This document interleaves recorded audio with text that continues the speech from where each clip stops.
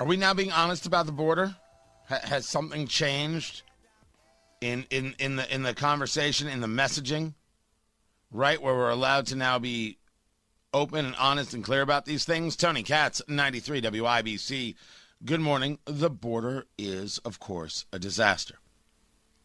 This is not a debate, nor is saying so some level of bigotry. Joy Reid and former Congressman, or is he still current Congressman, Julian Castro?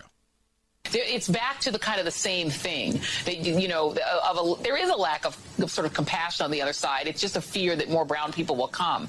How can the Biden administration manage that? Because the other side isn't providing a political solution or offering to get on board immigration reform. They're just saying be afraid of these brown people.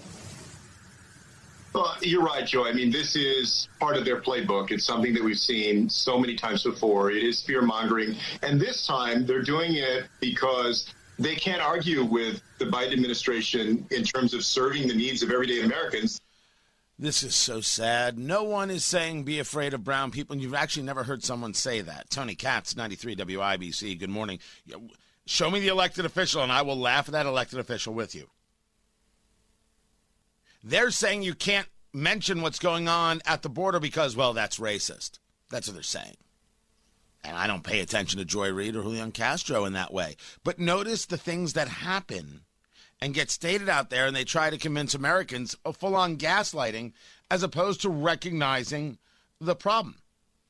I mean, but Joy Reid has shown her unseriousness. Yet she still gets paid more than I do. And that's a sin.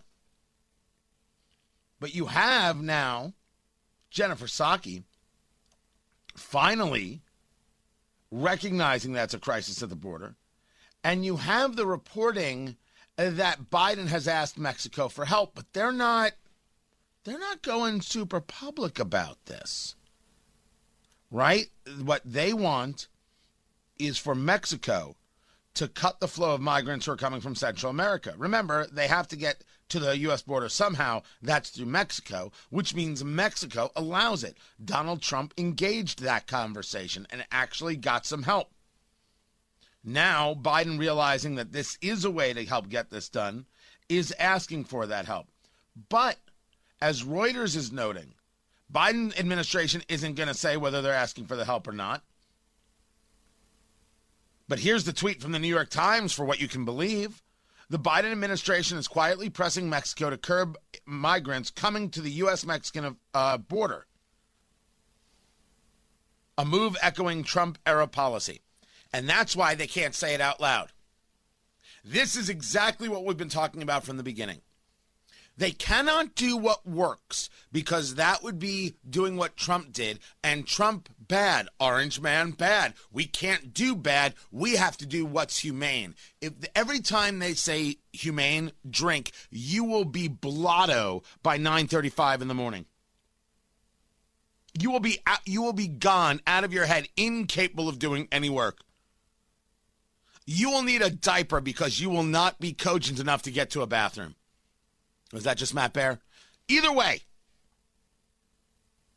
these people cannot get past the fact that their policies don't work and other policies do work. And whenever you notice that, well, that's because you're a racist. That doesn't move a nation forward. That just makes them feel good and lets them fill a couple of minutes there on MSNBC. You know MSNBC, if you hired some actual hosts who actually had a thing to say and maybe engaged a little bit of comedy while engaging deep conversation, letting people talk and actually sharing and engaging ideas, you might build an audience share as opposed to filling it with this kind of nonsense claptrap garbage. I mean, it could be helpful. And I'm pretty sure I know some people who could help. I'll take MSNBC's money. What are you talking crazy? What? Well, they don't pay? You know how much Keith Olbermann was making at his prime? $7 million a year. Keith Olbermann. Keith Olbermann. You know what I do? I work with Matt Baer. Do you see the problem? $7 million a year for Keith Olbermann. And then he was making Lord only knows what at ESPN, and he gave it up so he could be in his basement screaming about Trump, who isn't even in office anymore. See, this is why you can't just be solely focused on people. This is where the idol worship fails. And it's failing the people who are on the political left who just couldn't stop talking about Trump 24/7, 365. It was not always about Trump. It was about policies that work. You have to stop the flow of people coming to the country illegally before they get to your border. That's a good policy. So, engage it. But the Biden administration can't admit it because it will affect his progressive base.